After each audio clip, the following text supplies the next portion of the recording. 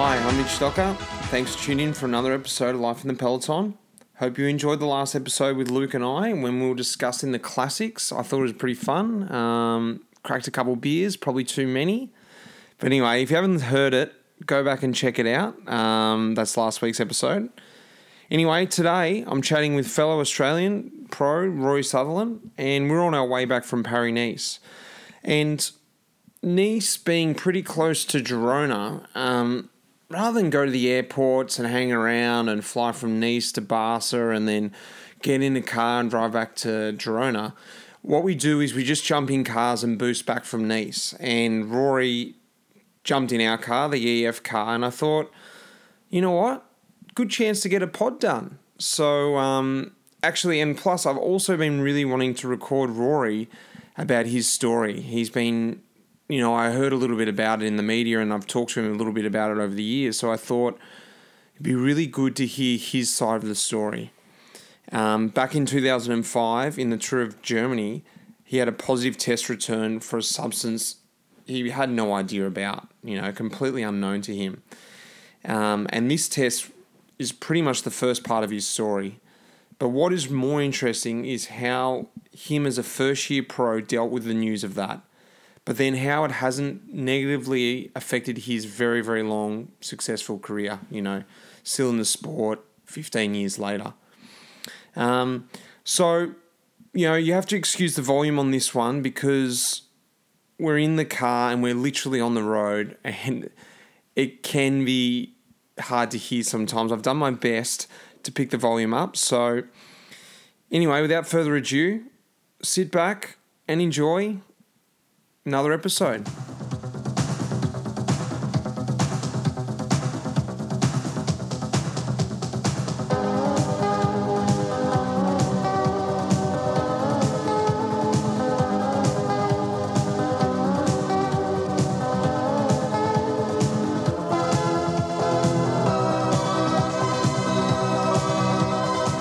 Welcome to Life in the Peloton, Rory Sutherland. Finally. I've been talking you up since our time together riding home from Het Nieuwsblad. Oh, yes, that's true. 2 weeks ago. And presented the idea to you, let it sink in, and then we had time to sort of chat again here at Paris-Nice, and that's where we are now. We're driving back from Paris-Nice in the car, so excuse the external noise, but just wanted to get it straight after the race. Good time to do it. It is. Before we get into what I want to talk to you about today, first I want to touch base with fresh in the mind. Mm-hmm. Paris-Nice.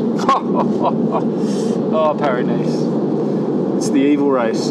It is. It's the worst. I think it's the worst. I'll go as far as saying it's the worst race of the year. In a good way and a bad way.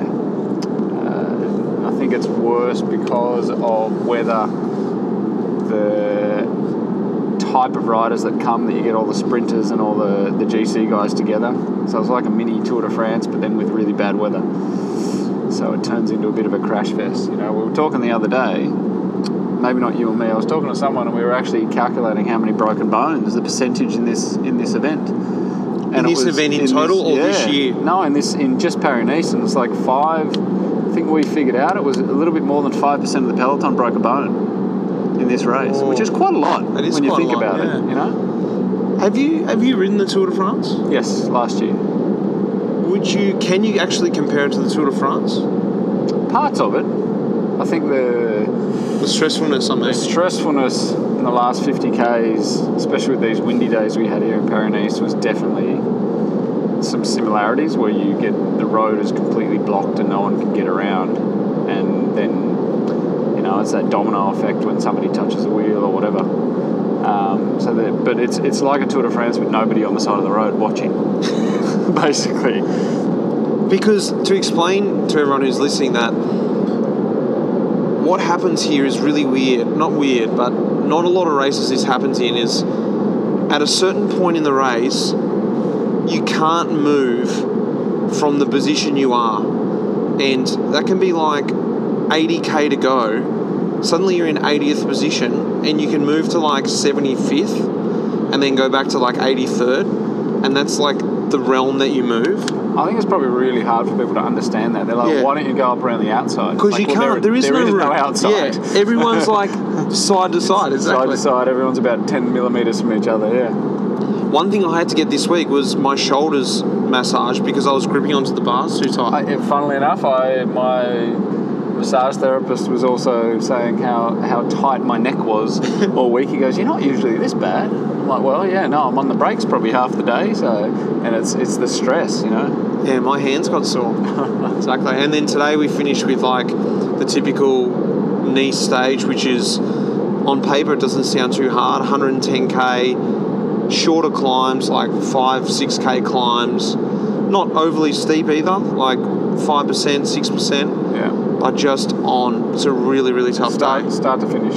Yeah. Full gas, which is I think it's great for cycling and great for viewers because it can change the overall of the race. It makes it a different dynamic. It's better than watching, I think, a lot of people watching a 200k stage with a 100k of nothing. Yeah. Now, what I want to talk to you about today. The book. Let me just say, the book's come out. I've got my notes here. Notes. But one thing I actually stupidly didn't note down was what year. 2005. Right. Oh, we're going to go into it, are we? We're going into it. We're going into it, people. We're going into it. And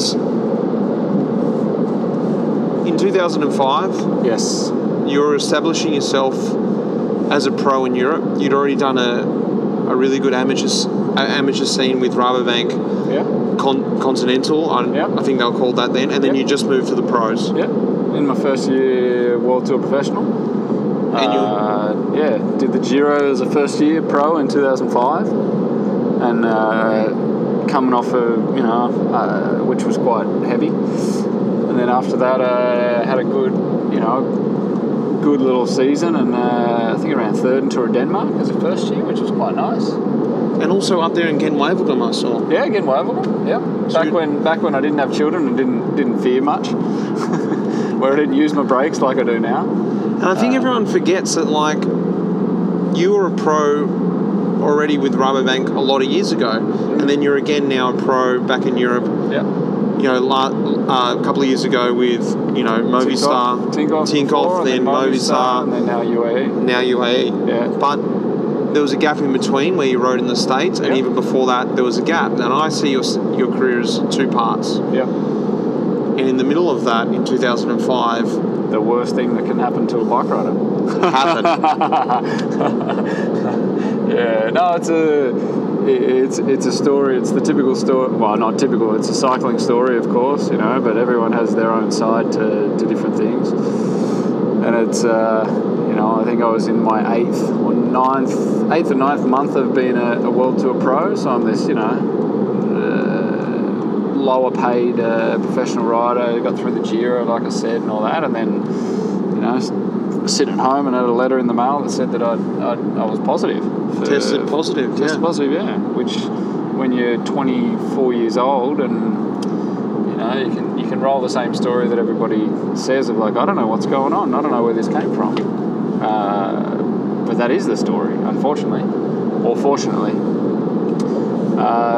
Got a little thing in the mail and went across to my neighbour's house who was a rider because I didn't know what to do. I was sitting at home by myself, 23 I think I was. Went to his house. I'm like, you got to help me read this. Half of it's in French and the rest of it's in Dutch, and I could read Dutch, but I really wasn't in the mental state to be able to understand what was in the letter, and more specifically what the product was that was there.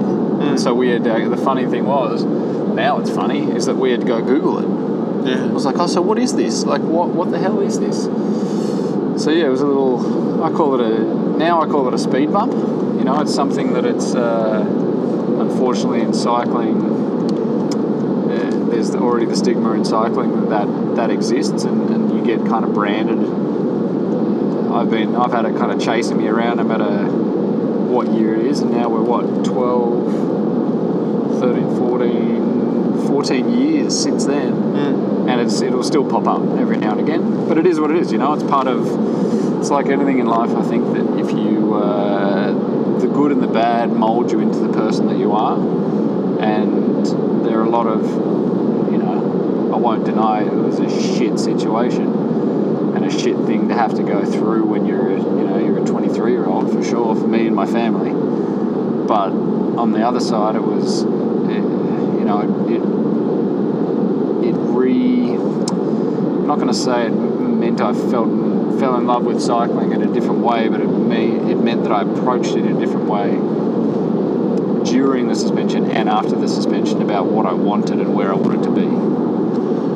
Well, just before we go into that, because actually that's mainly what I want to talk to you about today, but so everyone can understand exactly what happened in that moment.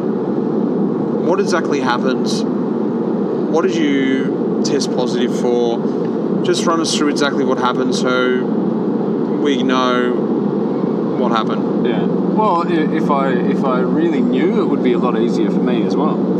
It's that closure, There's, we went through the year as a neo pro, and in a time of cycling that was pretty, 2005 was not a nice time for cycling.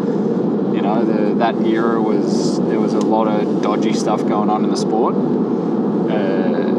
Where I was on the team I was in, honestly, at the level that I was at and the pay scale that I was at, I was not involved in any of that. It wasn't even worth it because it's not. I'm just a shit neo pro. Were you a neo pro and completely oblivious to what was going on, or were you starting to become aware of what was going on and not interested?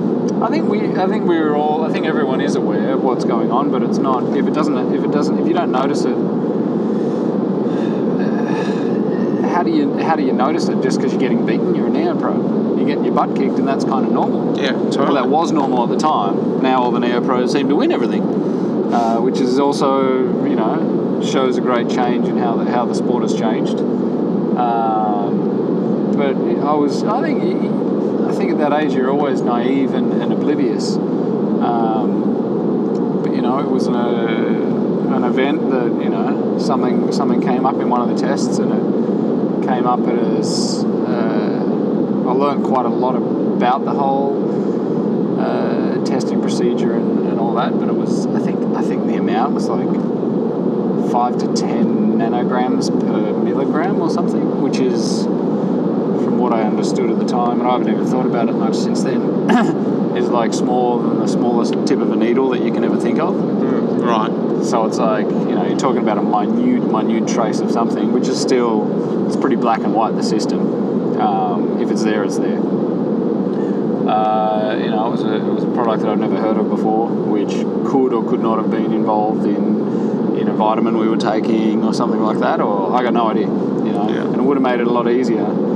If you had an idea and you could trace it back. Yeah, exactly. And it would have also reduced the suspension. And the funny, I guess you can say it's funny about it, if I had been blood doping like everyone else was on an EPO and had admitted to it and got, was positive for that, I would have got less time suspended. How much time did you serve? 15 months.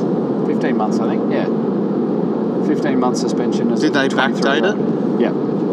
At that time, it was all through the Belgian Federation because that's where I was licensed because I was living there. And at that time, there was a big push from the federations that they couldn't go easy on people. So I, pretty much the book thrown at me. But from the conversations I had with the people at the Belgian Federation, they even said to me, they're like, we don't have a choice. It is what it is, and it's it's black and white, and it's there, and this is what we have to do. This is what we're being told that we have to do. We can't clear you because then we get then you have to go to the Court of Arbitration in Sport, and UCI gets involved, and WIDA and everything. But no, it was an experience. It was definitely an experience. Just to go back to that moment, because I'm just trying to imagine, I lived in Holland for the start of my career. And nowhere, I'm not even going to try and compare the same situation, but I remember one day I opened up a phone bill, and I must have been buggering around back when the internet wasn't really free. Yeah. And I had something like a €300 internet a phone bill. Yeah. I didn't have €300, and No. I went next door with this letter, and I got my neighbours to help me read and call up the phone company and get out of it. So Yeah. I couldn't get out of it. I wish I could have called up someone and get out of it. I didn't get out of it, but I had to pay it off. But I can, in a very, very small way, relate to that. Going next door, having no idea what to do, alone on your own. Yeah. And just feeling like so alone in the world. That's what we face as specifically as Australians, I think, in Europe, is that you are so far away from where you grow up and where your home is, you know, and where your family is. You know, you're basically, to an extent, on your own. I know these days a lot of the guys are not so much on their own because there are so many, you know, there's an Australian team, there are very international teams now, a lot of English-speaking teams, and back then it didn't exist. You know, it was the year I was in the team with Matt Heyman, and, you know, Matt and I speak fluent Dutch because there was no English. Yeah. You know, everyone spoke English, but they didn't want to. And it wasn't an international team. We were the minority. But yeah, I don't know what you could. I think anyone can kind of relate in the world is it's a trauma. You know, it's the feeling that I think somebody would get if you see a car crash, or if you hear that something's happened, someone's passed away in your family, or a shock. You know, something that you don't expect coming that will, from that point on, change your life dramatically. You know, I was very lucky. I think I look at it now, luckily, after all this time, and I looked at it like that, I think from when it happened, is that there are a lot worse things that can happen in the world. And it's a very, you know, it's cycling, it's sport, it is what it is, and it's shit. But no one died. No. You know, my family was still around, my family supported me, and my real friend, you figured out your real friends, the ones that, you know, were trying to help you out and call you straight away and all that. I still remember having to go on, you know, I had to call, the first phone call I had to make was to the boss of the team, and he already knew about it, because they actually get informed back then anyway, they get informed before you do. So he knew it was coming, a few hours before maybe. And so I called him and he said, yeah, I'm in my car, I'm driving south from the north of Holland, you need to get in your car and drive north, and we're going to meet in the middle at a hotel. And I said, I can't drive, mate. Like, I'm not capable of thinking clearly right now. So I rang Matt Heyman. Yeah. And I said, Matt, I really need your help. And I gave him a quick thing about what was happening. And I said, Matt, you know, I've got my car, but I don't feel safe driving myself there and being by myself. And he said, no, just come around, and he drove me in my car up there, and he went through that first part with me. You know, and I arrived at the hotel to meet, you know, the team manager. You know, quick shake of the hand, not like oh, hey, how you going, you know? Into the biggest boardroom you've ever seen. Just me and him with a bit of paper on the desk and a pen, and we had to sit in a boardroom and have a conversation and sign documents of me saying, you know, that I'm no longer part of the team on that first day. Wow. And Matt Heyman sat there out the back that I was suspended, you know, from the team, effective immediately, until everything got cleared up. And then after, and you know, Matt Heyman sat there in the lobby of the hotel the whole time, didn't say a word. Came out and, you know, I apologised to him, and he's like, Rory, don't even worry about it. We went back down again, and back down to where we were living in Belgium, and I even asked him to stay at his house. You know, I slept there the night, and had to make the phone call to my family and explain it to them, and that was not an easy one at all. But yeah. Did you go home straight away to Australia? Yeah, I think 2 days later I went to Australia, and because that's the thing with the process takes so long. Is that you just have to sit around, and then they delay the date, and then there's the lawyers, and then there's all this other stuff. You know, and I think part of the situation that is comforting to me anyway is that the team actually really believed in what I was telling them. The team, you know, it's hard to tell whether they're covering their own asses as well, but the team paid for all the lawyers. Picked the top class lawyers. They paid for an independent study into it to see what had happened. They paid for testing all the medicine, all the vitamins and all that stuff that we were taking in the team. Well, because at the end of the day, they also don't want that to happen again. If they believe that story. Yeah, exactly. And it is, they want to get me out of it as well because it's bad for them. It's a bad name for what they're doing. But they spent like 150,000 euros, and I was making like 30. So they spent that just to, flying me back and forth from Australia. They paid for all of it, which I definitely thank them because they could have just wiped their hands clean and just walked away. That's him. Yeah. So it's a if anyone has anxiety, there's your anxiety. There's your trigger.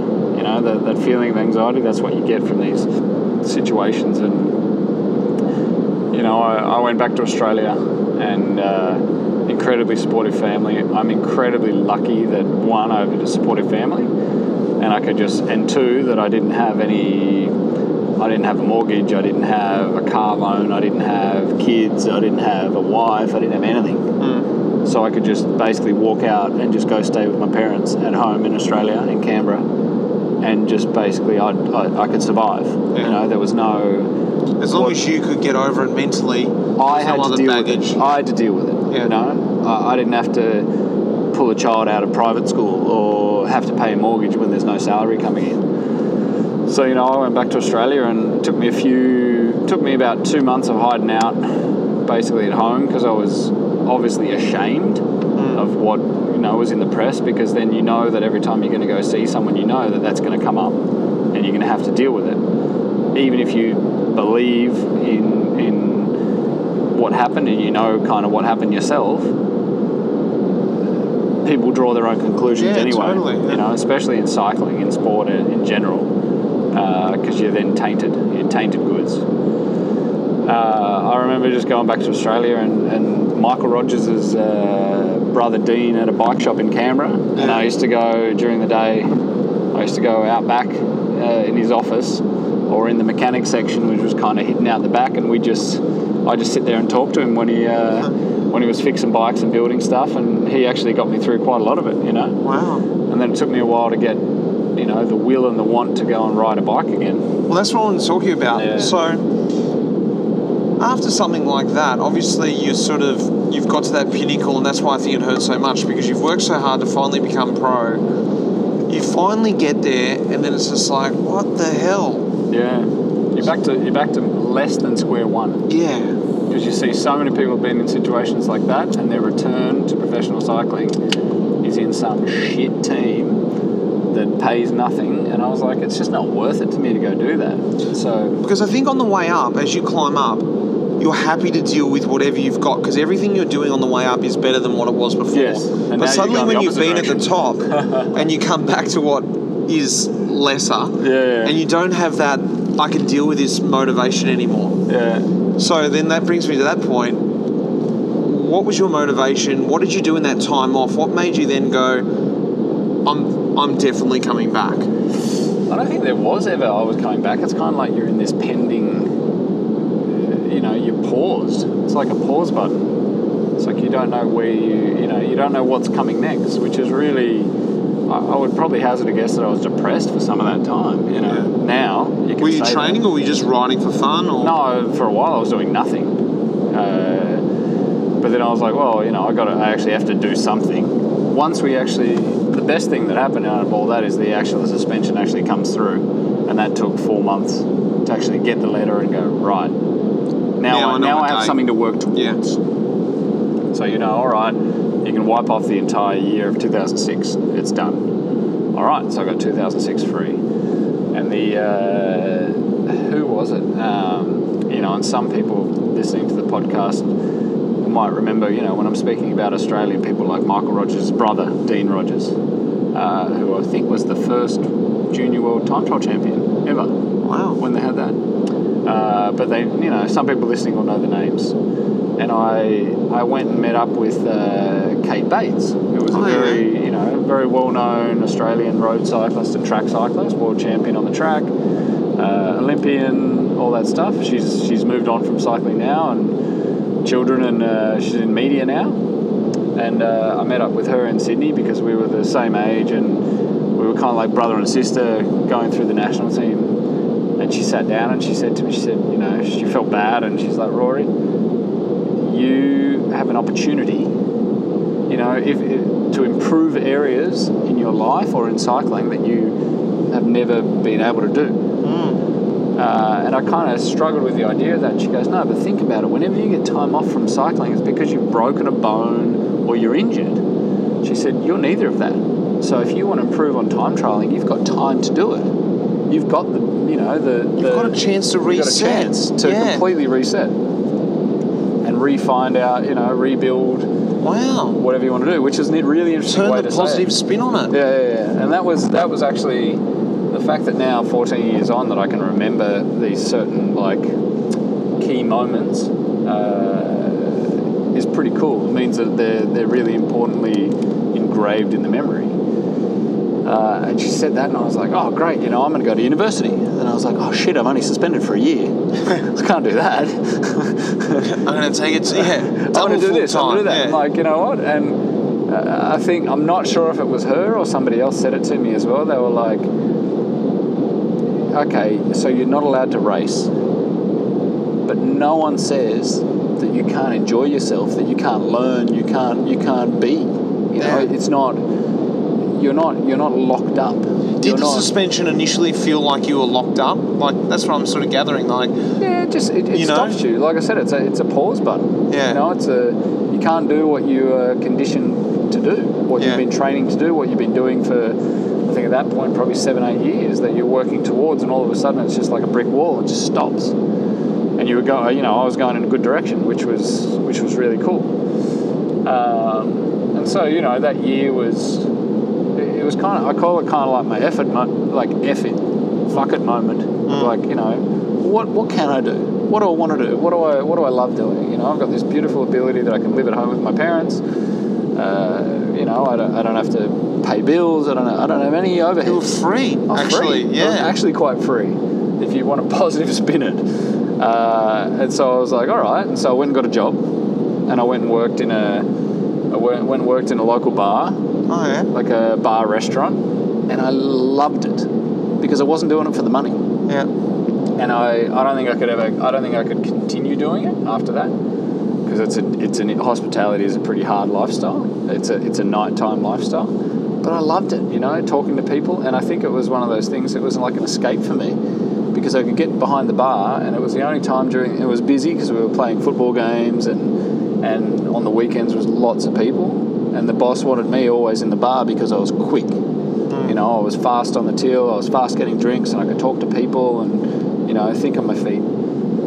And I really, you know, I'd start a shift at, say, 4 in the afternoon. I'd organise myself, get everything done like I would. It was structure. That's, I think, what it really is. It's structure. And I get all this together, and then the next time I'd look at my watch, it would be 11 o'clock at night. And so I'd lost 4 or 5 hours, which at that time is what I wanted to do. Yeah. I wanted to just not think about everything else. And people just treated you as the barman. Because you were the barman, yeah. And then I'd exercise, I'd bought a mountain bike, go mountain biking with the boys. Nothing had to be done. Everything could be done. Go mountain biking with the boys. Some of my mates were into, you know, triathletes and all that. Started swimming. Wow. So I went out swimming with them. And then, you know, lift and everything. I got a bit of a better body, not a bike rider's body. You know, I met a few girlfriends that year and enjoyed that. And then there did become a time where it was like, right, if I want to get back into this, you know, if this is what I want to do, then I'm going to have to ride. So, you know, I think I call it like frustration training, because you're not training towards a purpose, but you're using sport and exercise, which a lot of people do use in that way anyway, as an outlet to get rid of whatever anger that I had at the time, or that I thought was you know, wasn't just that it happened to me, I believe, but it is what it is. But it was my outlet to get rid of all that kind of bad juju, that bad energy. Go out on your bike, and I actually found that I could train better. I could ride harder and longer because I didn't care. You know, it's kind of a weird way to explain it, but I didn't care about actually. wasn't training for something specifically, so I could just ride my bike and go destroy myself riding, and that was okay. Yeah, because there was no repercussions for my actions then. So that was pretty cool. And so during that whole time, I did that for about 6 months, and in the bar, I didn't make much money.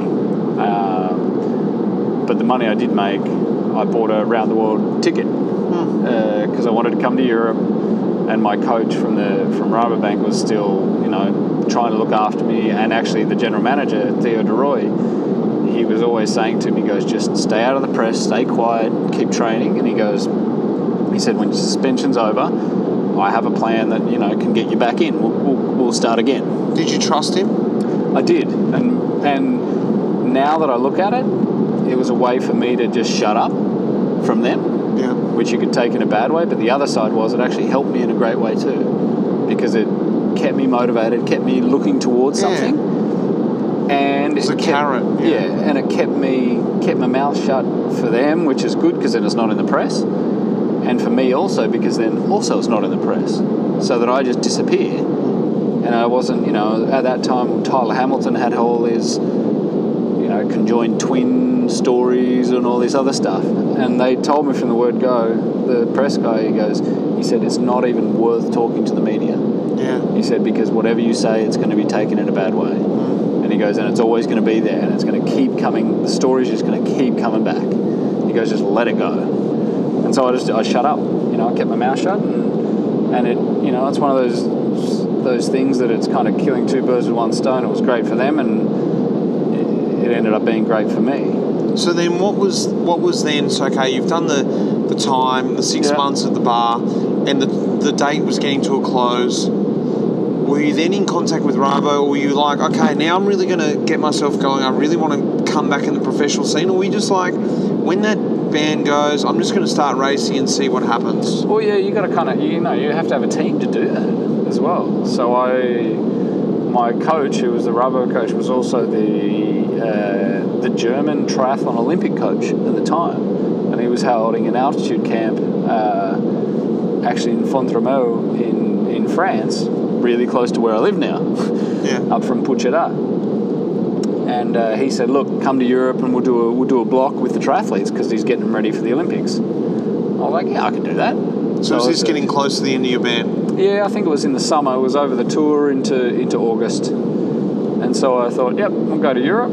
I did some riding in Australia and came across, and just kind of spent 3 weeks at altitude just riding my bike, and I think that's the best way to put it. It's like there was no real structure. It was just like going out on adventures by myself, just going, right, I'm going to do this loop, going Hunger Flat, something happens, and don't have a phone to call anyone, and just riding your bike and doing training, and then going training. I'd go swimming with the triathlete guys in the morning up at the, I think it's like the French altitude camp there they have. So there's a swimming pool and a running track and all that stuff. And so I did that, and then, I bought this round the world ticket because I was like, again, it was like, screw this. If I'm going to go to Europe, I'm like, instead of spending $2,000 to go to Europe, I'm going to spend $5,000. I'm just going to go around the world. And I literally grabbed the map, and I was like, where do I want to go? Because you kind of have to stop on these round the world tickets. You have to stop, at a certain amount of continents around the world. So on the way into Europe, I saw Africa, and I'm like, I'm a 24-year-old guy, not a care in the world basically, except for all this that happened. And I was like, nah, I'm going to go to Africa. Yeah. So I just went to Africa for a week. Went to Zimbabwe and Zambia and stayed in a youth hostel and went and saw elephants and had some fun, and Victoria Falls, and then went to Europe, did the camp, and then on the way back I was looking at the map and I'm like, right, I got to go the other direction. And I looked and I was like, I didn't grow up in a family that, we were always active people. Mother was a PE teacher, and we always went hiking and doing certain things, walking. And I saw the map and I was like, Kathmandu. I'm like, what's there? I was like, Himalayas. I'm going to the Himalayas. Wow. So I went to the Himalayas, hooked all that up, and went for a couple of weeks in the Himalayas, walked to the Annapurna circuit there, which goes over, I think, 5,800 metres. Hiked around that, and just an experience. So a lot of this was on your own. So was a lot of soul searching in that, or were you just out there just doing whatever? I think I was too young to be soul searching, to be honest. I think I was just being. I was just surviving, getting through it, you know. And I did that back to Australia, and then actually while I was in that process, I found out from Rabobank just went through the Michael Rasmussen process in the tour, so that pretty much ended any chance I ever had of going back to the team. Because then they were being super vigilant on everything, and the sponsors didn't want to have anything to do with it. Anyone who has any inkling or any history. And so I actually got an email from the States at that time. Out of the blue, or you'd been? No, out of the blue. I hadn't been in contact with them, and it was via, I think it was via Greg Henderson and Nathan O'Neill on a team there, HealthNet, and they actually suggested to them, they're like, look, this guy is world tour level. Yeah. Like, he's a fucking good rider. And he'd be great in the States. And yes, this is the baggage that's associated, but, you know, they probably told him he's cheap. And there's a risk involved because you don't know how he's going to come back, but he's talented and he could do really well in the States. Did you know these guys at all? Nah, no idea. Hadn't even looked into the US. No, but I mean Greg and... Not really. I knew Nathan a little bit, but Greg I didn't know at all. Wow, so this was a big thing. Yeah, and then I was like, that's what I had. That's what was on the table at the end. There was that or a small crappy team in Belgium that would just put me back where I was, but looking at the bigger teams around me going... that's where I should be, you know, or that's in my mind, that's where I should have been. So when you went to the States, to fast forward a little bit, once you got settled there, was there always that aspiration of trying to get back to Europe, or did there come a point where you're like, you know what, this is for me? You met your wife there, did you? Yeah, I met my wife in the States, and what the States gives you is because there's not so much money and prestige in cycling, is that all the guys racing are racing for a different reason. And it's friendlier and it's not so cutthroat because it's not about money. Of course you can get paid more, but it's, you know, there is money there. There's money to be made, but there's a lot of guys that are at university, or there are a lot of guys, it's like the Australian scene. You know, there's not many guys that can be full-time cyclists there.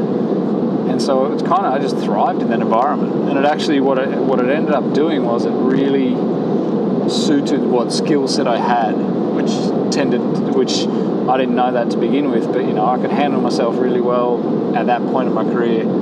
I could do crits, no problem at all. You know, I can do time trials. I could do pretty much everything. I could climb pretty well, especially in the States. I was at the higher end of that. And so I got back into winning. You know, on that first year there, I just didn't give a shit, and I didn't give a shit about who I pissed off in the group. I just didn't care. I just raced my bike. Yeah. If I wanted to go and sprint, I'd go and sprint. If I wanted to be first in the last corner, I'd be first in the last corner. I'd just do it. And luckily, I had an engine to back me up that I could do it. And I just it was fun. It was getting back to, I guess, when you say like the grassroots of racing. And then I think I learnt there I became the leader of the team and getting the best results the team had and like thrived on that, really enjoyed it. So you handled the pressure of the expectation well? I didn't have any expectations and I didn't have any pressure because I didn't care. Yeah. Because there's no repercussions to if I didn't win. Well, see, you'd already been, sounds like you'd already been then to the worst that could happen. So you're like, anything from here is positive. It is positive. There's no problem at all. You know, and what was important to me was the group of guys that we had around in the team that I was on, HealthNet at that point. It was such a family, a group of guys that we all knew each other's girlfriends or wives or anything, and we'd all go and have drinks and have pizza and, you know, just enjoy ourselves. So we were just enjoying that time of life we were in, which then, you know, as any professional cyclist would know, that's what really brings a team together. Yeah. Is being that off the bike side, and that you are like family. That you go into the trenches for your mates. And you know that obviously then with the results coming, and then at some point, I think when I turned 30, I was like, right, I didn't really have a big aspiration to return to Europe to the same old crap that I knew it was, because I was happy. And then but at 30 years old, I was like, right, if I want to do it and see what can, the no regrets, like see whether I can do it and what I can do, then now's the time to do it. So what did you do? Start getting your manager to get a manager and start contacting teams. And in 2012 in the States, I had a really good year. I won races in Europe. I won a lot of races in the States. Performed really well in all the big races. Won stages in Colorado, won stages in Utah. Won I think 70 rider bunch sprints in Utah, and then mountaintop finishes in Colorado, and kind of got the eye of Bjarne Riis, and signed for Tinkoff, or Saxo Tinkoff at that time. Spent 2 years there, and then moved on to Movistar, and then now on to UAE for 2 years. So that's where we are now. It's quite a story. It is quite a story. And one of the things I wanted to sort of ask you out of all that was, hard to think back to Rabobank times, yep. But if you had imagined yourself continuing on from Rabobank through to where you are now, and the story that you've travelled now, like, how's that set you up as a pro? Like, you know what I mean? It's not how it set you up as a pro. How's it changed? How it's changed you as a person, and what it's taught you. Because I think we all learn you learn so many more lessons from bad events, or from things that if something good happens, you don't really think about it, you just kind of brush it off. But if you get your ass kicked in a race because you weren't in the right position in a corner, your aim is, you don't forget that. You want to be back there, or a crash or whatever. And so I think, and I've said it before to people, and they're kind of, unless anyone's been through this experience, then they don't really understand it. But I've said before that I actually would go through it all again. I wouldn't change it. I don't want to change. I'm completely happy with where I am, and I don't think I'd still be racing if it hadn't have happened. And I think I'd be racing at a different level as well, like different mentality, a different want and will. I'm 37 years old, and since I was suspended, I'm kind of proud every single year. Every year since then that I've been racing again, which is 12 years now, I've got paid more every single year. So something's got to be said with that, for me. I'm like, well, must be doing something right, and just really enjoying it. And it's a different mentality. It's a different way to look at cycling, and I think, you can't tell what would have happened if it was that pure fork in a road moment. Totally. Of like, all right, you're going to go. But I don't even think it was a fork. I think it was a T-junction. It was like the complete opposite of the direction you thought you were going. And what is it? What have I come out with towards the end? I've learned something about myself. I've learned something about all the friends that I have. I learned to love riding my bike, or racing. Not just racing my bike, but love riding my bike. I met my wife. We have 2 amazing children. And I believe that I treat people now probably in a different way than what I might have as well. Yeah. You take yourself off the pedestal because you're not there anymore.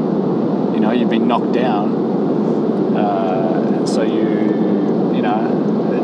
have different values after those events. The respect levels that you have for people, and how you want to portray yourself. Yeah, that's the thing. I really thought you were going to say that, because I think this is something I said to Daryl a couple of weeks ago when we recorded that. There's a reason why you're a pro for 10 years or more. Yeah.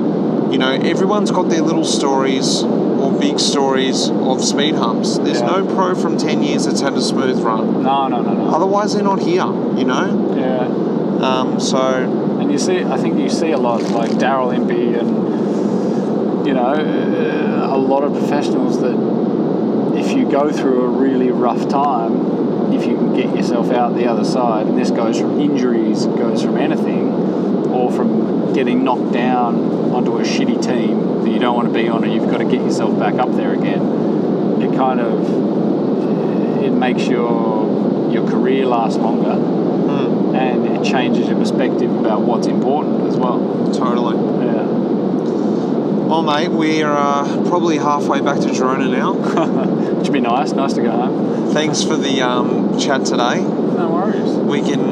It's time for another cold one. We've got a couple of travellers with us, don't we? I don't think I'm allowed to, being on UAE Emirates. You know, it's but we do have a little sneaky. I don't mind it. I am Australian at heart still, even though I'm quite internationally.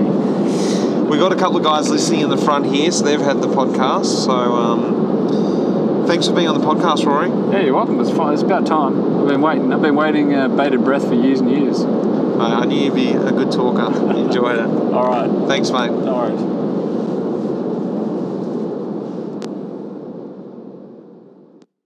Well, I hope you enjoyed that, and I hope that the audio was bearable. I want to say thanks to my producer, Lara, and everyone for listening. Coming up, we've got some good episodes coming, and I'm speaking with the Mitchelton Scott trainer, Ben Day, and finding out some insights to how he gets those boys firing. Also, Taylor Finney is coming up soon. As we get deeper into the classics, I'm going to talk to him.